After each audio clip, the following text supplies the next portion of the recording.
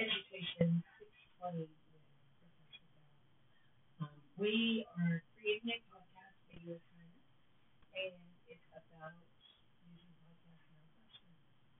I have tried to use Screencast-O-Matic, and my Surface Pro didn't want to work, so sometimes you have to have a backup.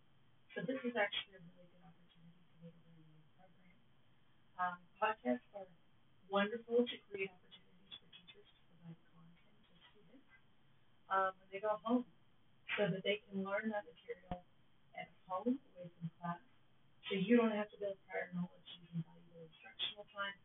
You can use that time to do hands-on experiments, hands-on activities, and allow students to explore and engage with the content at that same time. A wonderful thing about podcasts for students is that they can use it as an alternative way to do presentations, use it as a method for creating a class discussion board of their own, um, and really an opportunity for students to work on their speaking skills.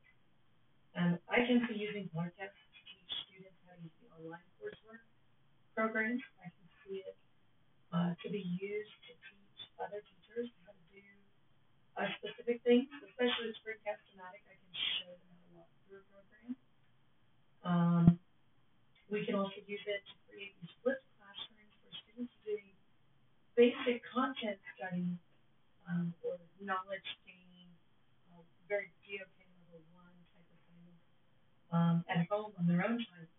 So that when they come to school, they've got that background knowledge, they've got that basic foundational knowledge, such as vocabulary and how to use, and they can use it then in class to apply it, to analyze and critically think about issues. I love with my AP Government students that I can provide them a podcast about basic information about concepts when it comes to policy making, and then I can give them news articles about legislation and have them analyze the process to see whether or not the process was truly followed, if we've really gone through the entire policy making cycle, and they can start to use the vocabulary at that point in time and really get into the program, or really get into the content. So podcasts can be a wonderful tool, but I wouldn't overuse them because we still, the face-to-face instruction is still valuable for students, and we don't want them to get exhausted with podcasts. We tend to take software programs and use them, when districts give them to us and really run with them, and then students get tired of it. So it's just one other way, one alternative way to get to students, and more use our instructional time in the classroom and face-to-face more valuably, more efficiently.